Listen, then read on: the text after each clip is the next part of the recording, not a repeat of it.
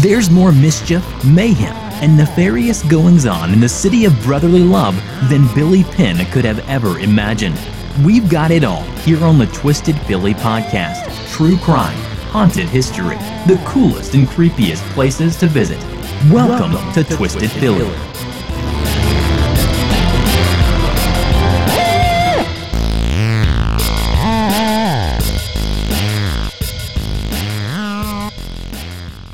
Hey Twisters, what up?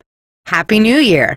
In so many ways, I am happy to be moving on from 2016, but in some ways 2016 was a pretty amazing year for me and my family. My daughter switched to online school, and it was one of the best decisions we ever made. I finally got over my fears and started writing and publishing my writing, and I launched Twisted Philly, something I had no idea how to do, but I'm still sort of figuring it out as I go along. And then, in a myriad of other ways, 2016 was a fucking cluster. It started with David Bowie, who, like the quote I've posted numerous times on social media, may have been holding together the fabric of the universe. Kenny Baker, our beloved R2-D2. Prince, that one broke me for a while. Leonard Cohen, Alan Rickman.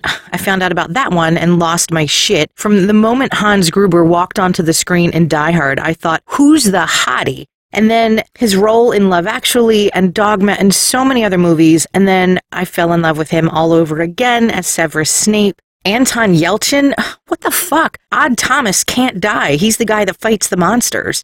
Gene Wilder, can't even go through all the movies and the reasons why I loved him, but I did feel bad when everyone on social media kept saying, now he can be with Gilda. I get the sentiment, but he'd been married to a wonderful woman for many, many years after Gilda Radner passed away. And then there was Patty Duke, like Patty friggin' Duke, what the hell? Muhammad Ali, such a legend in so many ways, Alexis Arquette. And then just when you think 2016 can't get any shittier, December hits. George Michael. Wham! Was the first non-parental concert I attended when I was 14. As in, it was just me and my friends. And I snuck a tape recorder into the vet. Yeah, it was at Veterans Stadium. But I had a tape recorder in my purse and blank tapes, and I recorded as much of that concert as I could. And now I'm wondering, shit, can I get in trouble for confessing to that, even though it happened 33 years ago?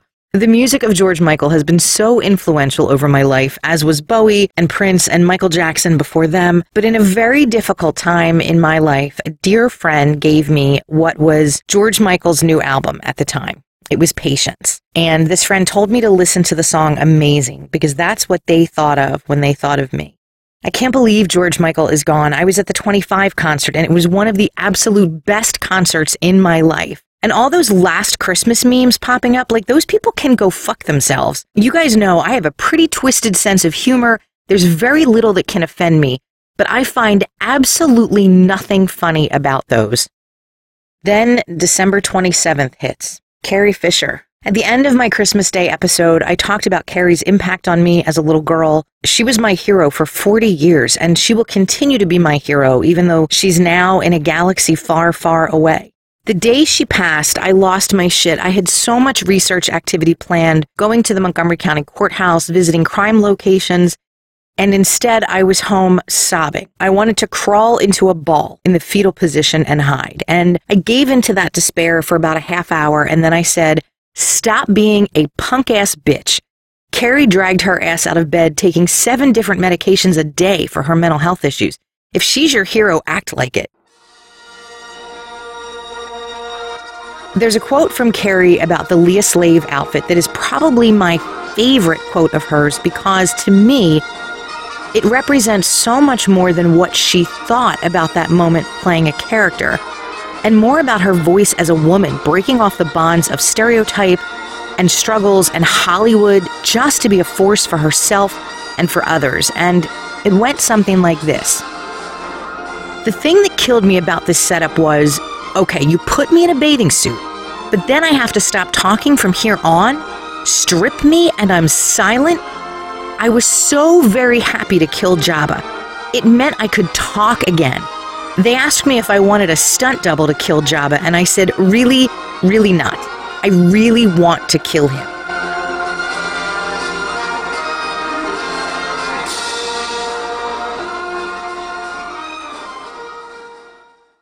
And then a day later, we get the news about Debbie Reynolds.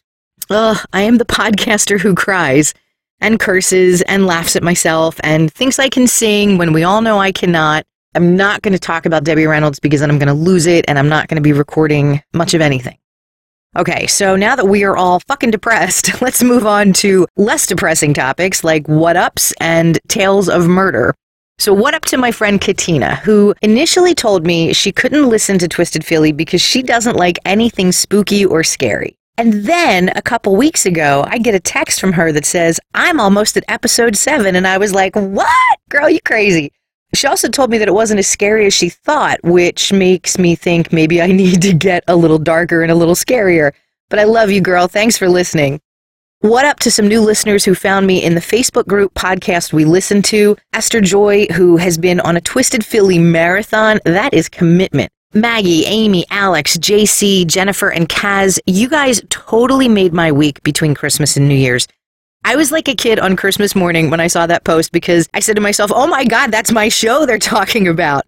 Yo, I wish all Twisted Philly listeners were in the tri-state area. That's what we call the PA, Jersey, Delaware cluster, for those of you who don't know. But then that way I could hang out with everyone. And Kaz, I have a number of friends down under. I am going to have to plan a trip. Maybe treat myself after my daughter graduates high school in a year and a half. So we'll see. I'll keep you posted. iTunes ratings and reviews keep coming in. Thank you so much. The Twisted Philly buzz continues to grow. And every day we pick up more listeners and more Twitter followers, more folks following the show on Facebook. It's crazy, but it's crazy good. I'd also like to take a minute and give some love to our sponsor, the Sofa Kings, who are just coming off an amazing New Year's Eve event at the Water Tower in Oaks at Arnold's and playing Music Fest Cafe in Bethlehem last week. This former WMGK house band covers all genres of music, including dance party, classic rock, Motown, alternative, R&B. They do top hits from the 60s all the way up through today. They book private functions, including weddings, fundraisers, corporate events, so let them help make your event amazing. If you want one of the best bands in the city, look no further because the Sofa Kings deliver, and they have a special promotion just for Twisted Philly listeners. If you mention the Twisted Philly podcast when you book the Sofa Kings, you get 10% off your booking fee. That's sort of amazing when you think about the expenses for entertainment. These guys are fantastic, and I am a live music junkie. What I love most about seeing them play out live is the way they interact with their audience. A Sofa Kings event is one of the best nights you could have. So what are we talking about today? I want to tell you a story about a very famous serial killer. Probably one of the most prolific, notorious, and to me, one of the most disgusting serial killers in U.S. history. No, I'm not talking about Gary Heidnik. Seriously, it's only been 3 months. I'll get to Gary sometime this year. But I'm talking about H.H. Holmes. And so now you're probably thinking, what the fuck, girl? He's not from Philly. That's not a Philly story. Well, there is a Philly story here. So I've heard a number of podcast tales about creepy old H.H. Holmes, and everyone is different because there are just so many despicable, disgusting details to share about this guy. And honestly, some of it makes me sick, like almost makes me vomit. I was listening to another show months ago over the summer, and it was an episode that went into a little more detail than I was expecting, and I thought I was going to throw up in my mouth while I was driving along the Ben Franklin Parkway. I'm not going to do that to you. I'm not going to make you guys throw up. But I am going to tell you a little bit about H.H. Holmes and how a murder in Philadelphia is what brought this man to justice. That's right, Twisters. It was good old Philadelphia police who arrested, tried, incarcerated, and ultimately hanged crazy old H.H. Holmes. H.H. was born Herman Webster Mudgett. Yeah, try going through life with that name. Is it any wonder he changed his name to Howard Henry Holmes? Oh, I'm sorry, excuse me. Dr. Howard Henry Holmes, because this guy did actually have a degree as a physician. Holmes was born in 1861, and you all know from previous episodes, that's a period of time about which I love telling stories. It never ceases to amaze me just how twisted people were in the late Victorian era America, although H.H. wasn't all that twisted when he was very young. No, his demented tendencies seemed to lie dormant until his teens when he started dissecting animals. But hey, the guy graduated at high school, enrolled in medical school by the time he was 16, so I don't know, maybe he passed off the animal mutilation as part of his studies, and nobody was any wiser. Holmes first attended college in Vermont, not far from his home in New Hampshire, where he married young, around 18, and had one child, a son, but found that the University in Vermont really wasn't to his liking. So in 1882, he transferred to University of Michigan's Department of Medicine and Surgery. Now, he made a bit of a name for himself during that first year there, running insurance and cadaver scams. It all comes back to medical schools in the 1800s and a shortage of cadavers. Holmes would steal and sell cadavers for profit, and when he wasn't busy desecrating the dead through direct sale, he ran insurance scams. He took policies out on people that didn't actually exist, and then he would mutilate cadavers to perpetuate all manners of death and pass them off as the insured so he could reap the insurance premiums. This guy should have hung out with the grave robbers from another episode of Twisted Philly and the Petrillo cousins from Arsenic Incorporated. He got booted out of school when he was found selling cadavers, but they let him back in. Seriously? Like, how is this someone who should be given a medical degree? But, you know, he was white, male, and 24, again, at least in Philadelphia at the time. They were the only 3 requirements to get a medical degree besides passing an examination. Sexism and white privilege in the 1800s resulted in some seriously disturbed characters in our country's history. And it was after graduating college that he changed his name to Holmes because people would probably remember a name like Mudgett associated with stealing and desecrating corpses. Around the same time his marriage fell apart, and quite honestly, that was a blessing in disguise for his wife, considering the heinous, depraved future that was in store for H.H. Holmes. Holmes left Michigan, he drifted for a few years, he lived in Massachusetts and New York for a short time, and then he lived in Philadelphia, ladies and gentlemen. That's right, Holmes actually worked at the Norristown State Hospital, but quit after only a few days.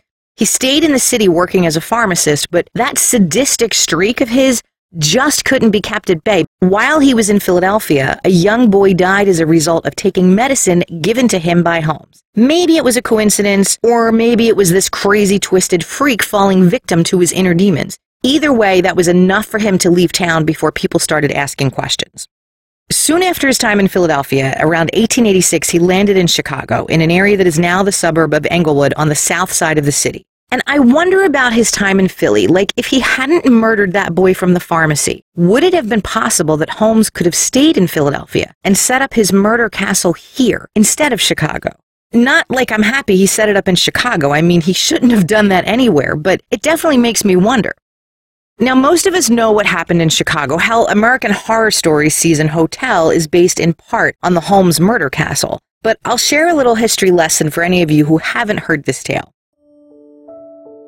Holmes began his career in Chicago working in a drugstore, or an apothecary, on 63rd and Wallace Streets, and he worked for a woman named Mrs. Holden. Her business was flourishing, and it was just way too much business for her to handle, so she brought Holmes on as an apprentice. And with his dapper suits and what at the time would have been considered dashing good looks, ew, I look at pictures of him and think gross, but you know, taste at the time. Well, he drew the crowds with his skills as a chemist and his charming smile. Business was so good, in fact, that Holmes thought he could handle it himself. And suddenly Mrs. Holden moved out west. I'm terribly sorry, folks. She left no forwarding address. Yeah, that's because she was dead. With all that money coming in from the pharmacy, within a few years, Holmes was able to purchase a vacant lot across the street, and that's where he began construction on his masterpiece. While he was building the castle, he expanded the drugstore to include a jewelry counter. He hired a man named Ned Connor to operate the jewelry business, and along with Ned came his wife Julia and his daughter Pearl. Now, during the latter part of the 1880s, Holmes had taken another wife, which is a pretty interesting feat considering his divorce to his first wife from childhood was never really finalized. Holmes' wife Myrtle stayed with her family and their daughter in Wilmette while he lived in Chicago, so it made it pretty easy for him to find a new side chick. Their marriage lasted only a few years because crazy old H.H. tried to poison Myrtle's father when he found out that Holmes had forged his name on property deeds. Yeah, that would probably be grounds for divorce. So in 1889, Holmes found himself as a single man, and it was ever so convenient that Julia, the jewelry man's wife, was just hanging around. Ned Connor eventually realized what was happening, and he cut his losses, and he left Julia and his daughter Pearl in the capable yet sadistic hands of H.H. Holmes. Now, if Holmes had used his powers for good, he probably could have been an incredible businessman, a philanthropist, like a pillar of the community, because this guy knew how to make money, he knew how to charm, and instead, he used his intelligence, his education, and his debonair ways to swindle and steal and kill.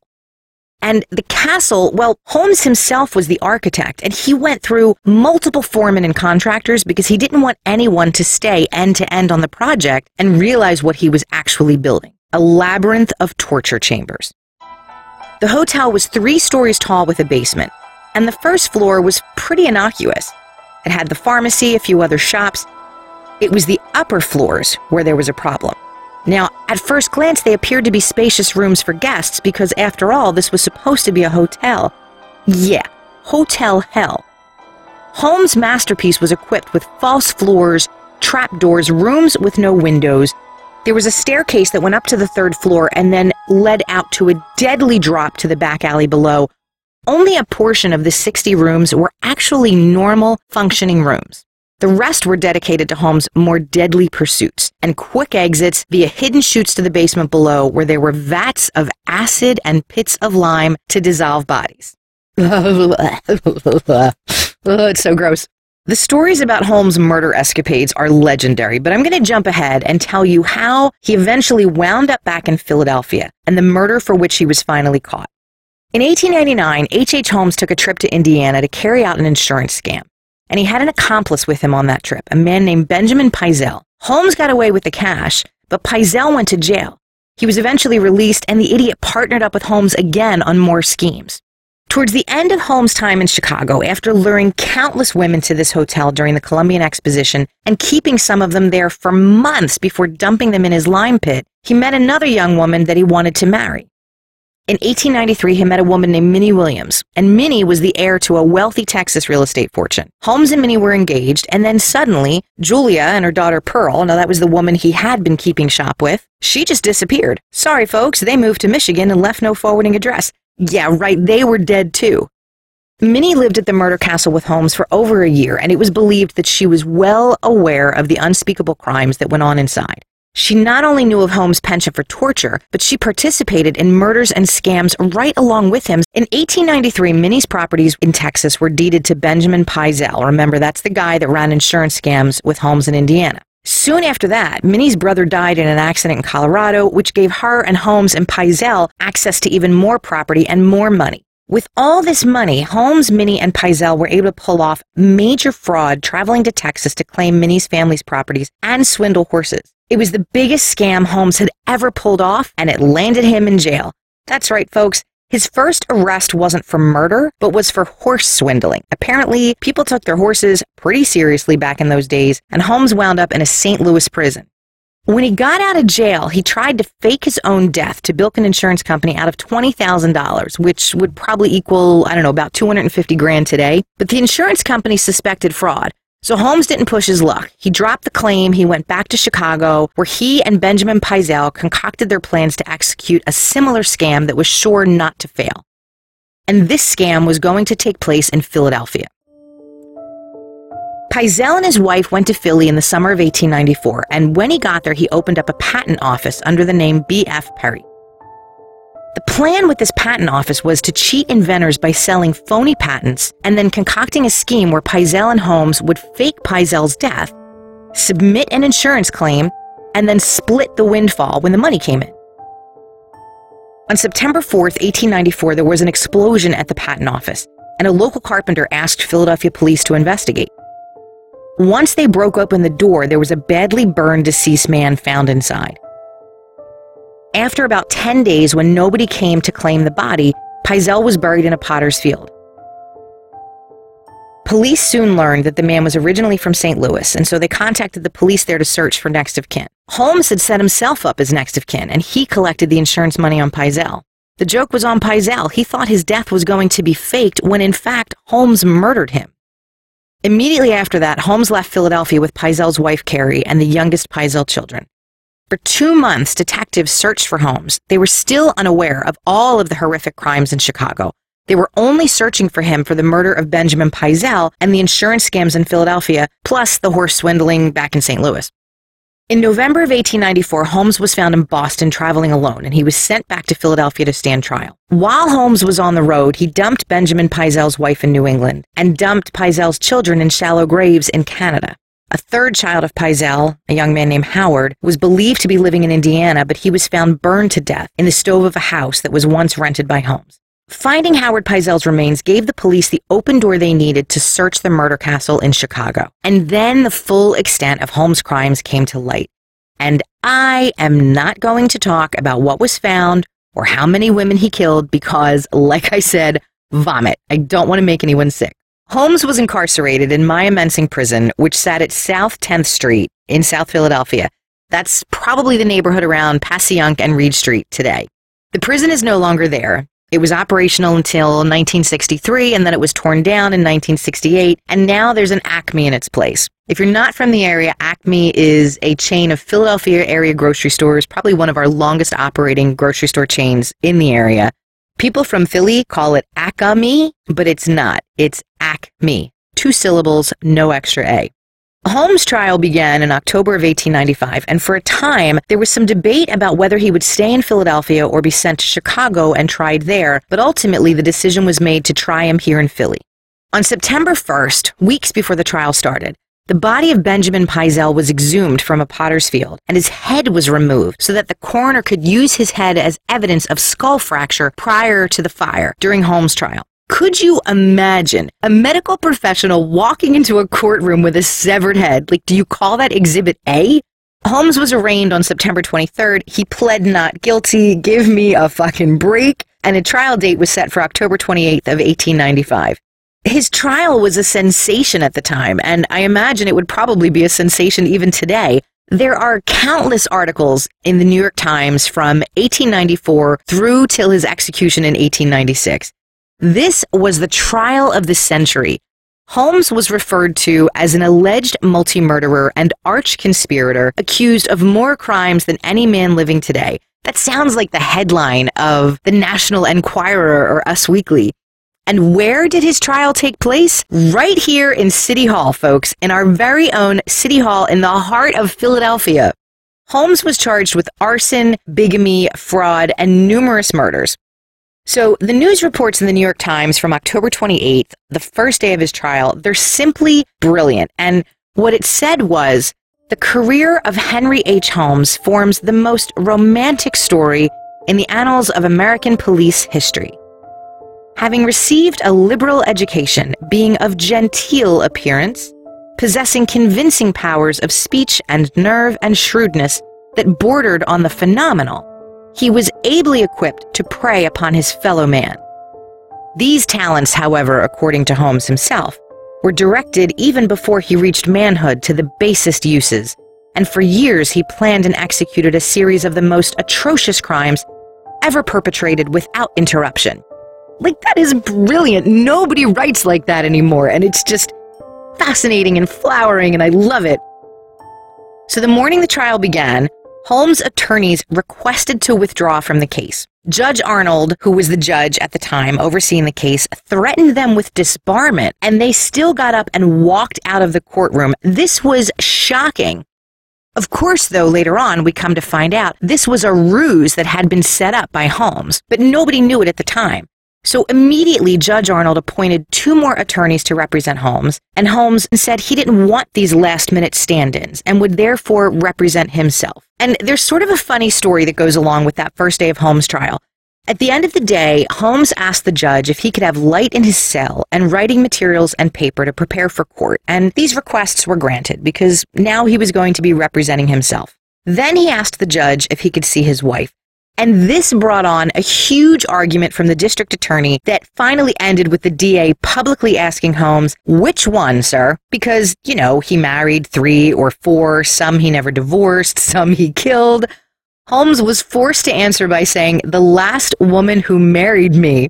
She declined the offer, so the judge allowed Holmes to write her a letter with a promise that it would be delivered to this young woman named Georgette, who was indeed the last woman to marry Holmes. The witness list in Holmes' trial in Philadelphia was like an episode of This Is Your Life, or at least who's left of it that you haven't murdered. And over the course of 6 days, in addition to the stories of scams and cheats and frauds of all sort, there were nightmare tales of what was found in the murder house in Chicago. Holmes was reported to be nervous, shaken, even crying at various points in his trial, but that was bullshit. Again, it was a ruse to elicit sympathy from the judge or the jury. Don't think for a minute he felt the slightest bit of remorse for any of his crimes or his victims. On November 2nd, 1895, in Philadelphia's City Hall, Holmes was convicted of first-degree murder of Benjamin Pizell. The jury left the courtroom at 5:45 that evening, and they returned less than 3 hours later with a verdict of guilty. The New York Times went on to report that if ever a man's black deeds rose to confront and convict him, that man was Holmes. Although he was only on trial for the murder of Benjamin Pizell, the tales of his decade-long killing sprees, scams, and fraud secured his fate even more so. On November 30th, 1895, Judge Arnold denied Holmes' request for a new trial and sentenced him to be hanged by the neck until dead. Holmes took his appeal to the Pennsylvania Supreme Court, where it was heard in February of 1896, and ultimately the Supreme Court denied his request on March 5th of that same year. Herman W. Mudgett, a.k.a. H.H. Holmes, was sent to the gallows on May 7, 1896. In the months leading up to his execution, the Philadelphia sheriff received hundreds of applications of people who wanted to attend this macabre event. Of those, one stood out among the crowd, and it was a gentleman named Dr. Arthur McDonald. He was the head of the psychoneurological department at the National Bureau of Education in Washington. Dr. McDonald was a world-renowned psychoneurologist. He was famous for studying criminals, and he had developed an instrument called the kymographion. And I have no idea if I'm pronouncing that right, and it sounds really stupid. But what this thing was it was a device that recorded invisible lines of human emotion. Right. He wanted to record the emotions of H.H. Holmes just before he stepped onto the gallows to determine whether or not Holmes was remorseful before his execution. So Holmes himself was consulted about the good doctor's request, which ultimately was denied. Philadelphia Sheriff Clement said the prisoner was entitled to a quiet, peaceful hanging. Dr. McDonald was actually in attendance at the execution, but he didn't get to use his my bullshit meter. Holmes was a cool cat up until the very end. Now, before his execution, he confessed to killing 27 people and was suspected of killing up to 200, but he denied all his crimes on the scaffold. And Holmes' hanging was anything but quiet or peaceful. On May 7, 1896, Holmes spoke his last words with his attorney, 2 priests, and the prison superintendent by his side. Gentlemen, I have very few words to say. In fact, I would make no remarks at this time were it not that by not speaking, I should acquiesce in my execution. I only wish to say that the extent of my wrongdoing and taking of human life consists in the contriving and the killing of 2 women that have died at my hands as a result of criminal operations. I wish to also state, so that there can be no chance of misunderstanding my words hereafter, that I am not guilty of taking the life of any of the Pizell family, of the 3 children, or of the father, Benjamin F. Pizell, of whose death I was convicted and for whose death I am now to be hanged. That is all I have to say. The floor of the scaffolding set up at Mymensing Prison in Philadelphia dropped at 10:12 a.m., but his neck didn't snap. It took 20 minutes for Holmes to die. He was pronounced dead at 10:22 a.m., and it would seem this is the end of our tale. But it isn't, because there's the curse of H.H. Holmes. Unexplained deaths that began just a few weeks after his execution surrounding persons associated with him or his trial. The first death was a gentleman named Dr. William Matten, a coroner's physician who was a trial witness. Dr. Matten died a few weeks after Holmes' execution from unexplained blood poisoning. Then the head coroner in Philadelphia, Dr. Ashbridge, died just a few weeks later. The trial judge, Judge Arnold, who sentenced Holmes to death, died. Both he and Dr. Ashbridge died of unexplained, previously undiagnosed illnesses. Now, this could all be coincidence, right? We're talking 1896. Medicine was not the world of modern marvels that it is today, and people succumbed to illnesses much more easily and quickly 120 years ago. But there's more. The Mymensing prison superintendent, who was present at the execution, committed suicide. One of the priests who was also present at the execution was found dead in his churchyard. He was robbed and beaten to death. The jury foreman died. One of Holmes' attorneys died. Over 20 years after his execution, close to 30 people associated with Holmes' trial died. Some coincidentally, but some from some seriously suspicious causes. Many of these were from Philadelphia. There's even a book about the curse of H.H. Holmes. It's by an author named Adam Selzner. You can find it on Amazon. And again, many of these people were involved in the trial later in their life. People didn't survive all types of illnesses and diseases that we survive today. So is it coincidence? I don't know. It's fucking creepy, that's for sure. Now, how many of you knew that America's most notorious serial killer was busted in Twisted Philly? And for any of you living in South Philly, you probably know there's a little stone wall left along Reed Street. It's the only bit that remains from Monumentsing Prison. It's also where Edgar Allan Poe once slept off a drunken hallucinatory bender in 1849. Ah yes, twisted history, how I love you so. And I've got so much more of that in store for our listeners in the coming months. Plus, there's going to be some crossover episodes with other podcasts. I've got an interview with a local author coming up. More twisted and sordid tales from our city of brotherly love and sisterly affection. And since it's January, that means that CrimeCon is only 6 months away. I'm so excited. If you didn't get your tickets in 2016, the prices did go up a little bit, but you can still use the promo code TWISTED20 to get 20% off your ticket price. Besides all the famous guests like Nancy Grace, Aphrodite Jones, and dreamy Carl Marino, who is a former deputy sheriff who also plays the role of Lieutenant Joe Kenda on Homicide Hunter, there will be so many true crime podcasters in attendance, including me, the Insight Podcast, Already Gone, the Vanished Podcast, Actual Innocence, Up and Vanished, so many more. For me, this is going to be like Comic-Con, but true crime. And hey, I can do both, right? Well, folks, thanks for listening. Thanks for sticking with me into 2017. We've got all sorts of twisted adventures in store this year, and I cannot wait to take you on this journey. That's it from me. Ciao for now, Twisters.